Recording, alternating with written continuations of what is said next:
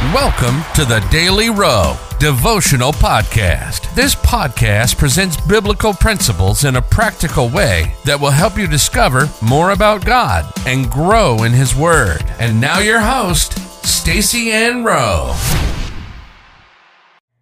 Welcome again, friends, to another daily devotional. Today's topic is seeking God's counsel. The Bible verse comes to us from Joshua 9, verse 14. The men of Israel sampled their provisions, but did not inquire of the Lord.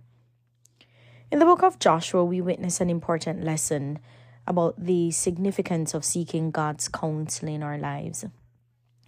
The Israelites had been commanded by God to conquer the land of Canaan.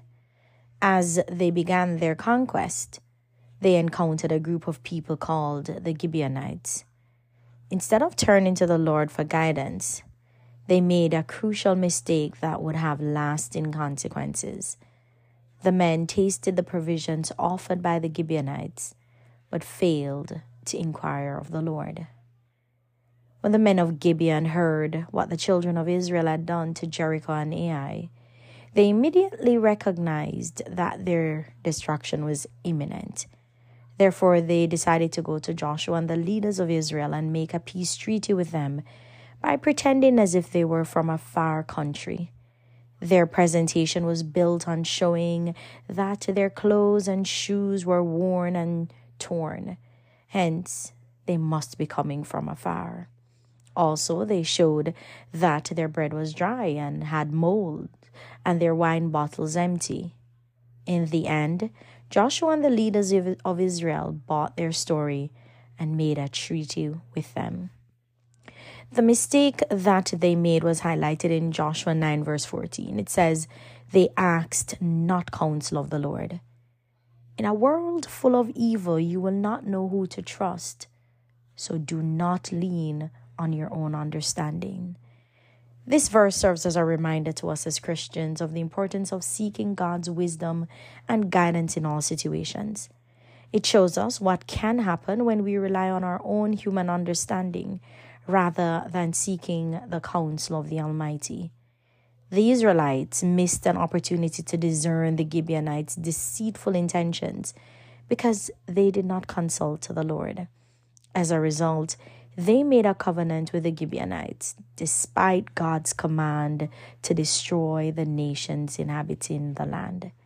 This story challenges us to continuously bring our decisions before God, seeking His guidance and listening to His voice. When we consult the Lord in our actions and decisions, He aligns our steps with His perfect will. God promised to guide us.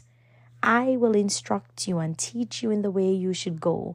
I will counsel you with my loving eye on you. Psalm 32 verse 8.